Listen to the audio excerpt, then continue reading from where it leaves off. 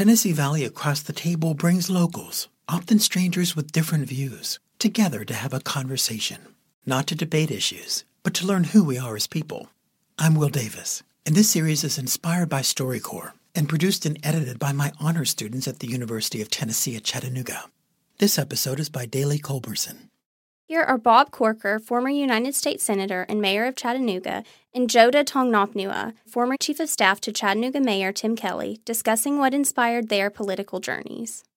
I evolved into the public arena after a journey.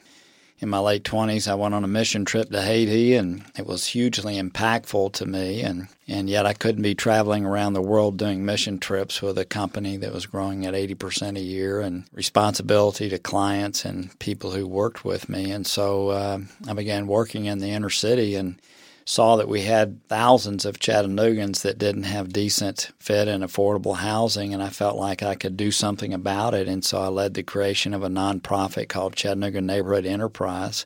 A governor who was running for office at the time saw what we were doing. He asked me to serve on a state board, and I saw the difference that you could make in the public arena in people's lives. And so having the ability in the public arena to make a difference in people's lives, to me, was central and the only reason that I pursued that for a period of time.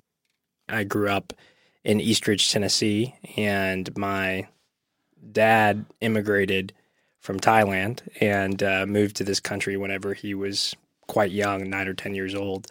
And my mom's family had roots in the Deep South, but her family, just a generation before her, had immigrated from Italy. So I kind of had this international perspective in my family, but it was rooted here locally. And throughout my early life, I watched my parents, work their way up from the, right on the cusp of making it. Every month it was a bit of a struggle, but they believed and taught us, my two younger sisters and myself, that if you worked hard and played by the rules that you could get ahead. And they did. It was a struggle, but they managed to work their way into the middle class. And I watched my neighbors doing the exact same thing, but the story didn't always end up the same. And I think that informed my politics, watching people work really hard and not quite get as far as my parents did.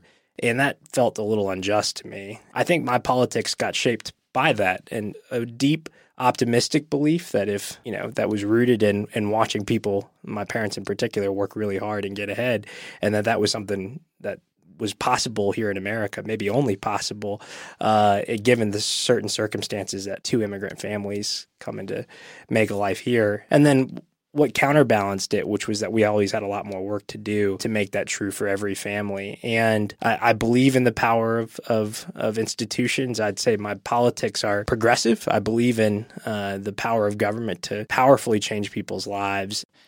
To me, that was a central value. Every day I was in office, I thank God for the opportunity to have impact on people's lives.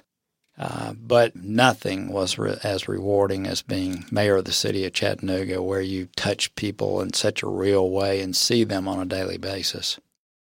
That was Bob Corker and Joda Thongnopnua, and I am Daley Culberson, an honors student studying political science at the University of Tennessee at Chattanooga. I produced this piece with help from my classmates and Will Davis at the UTC Pod Lab.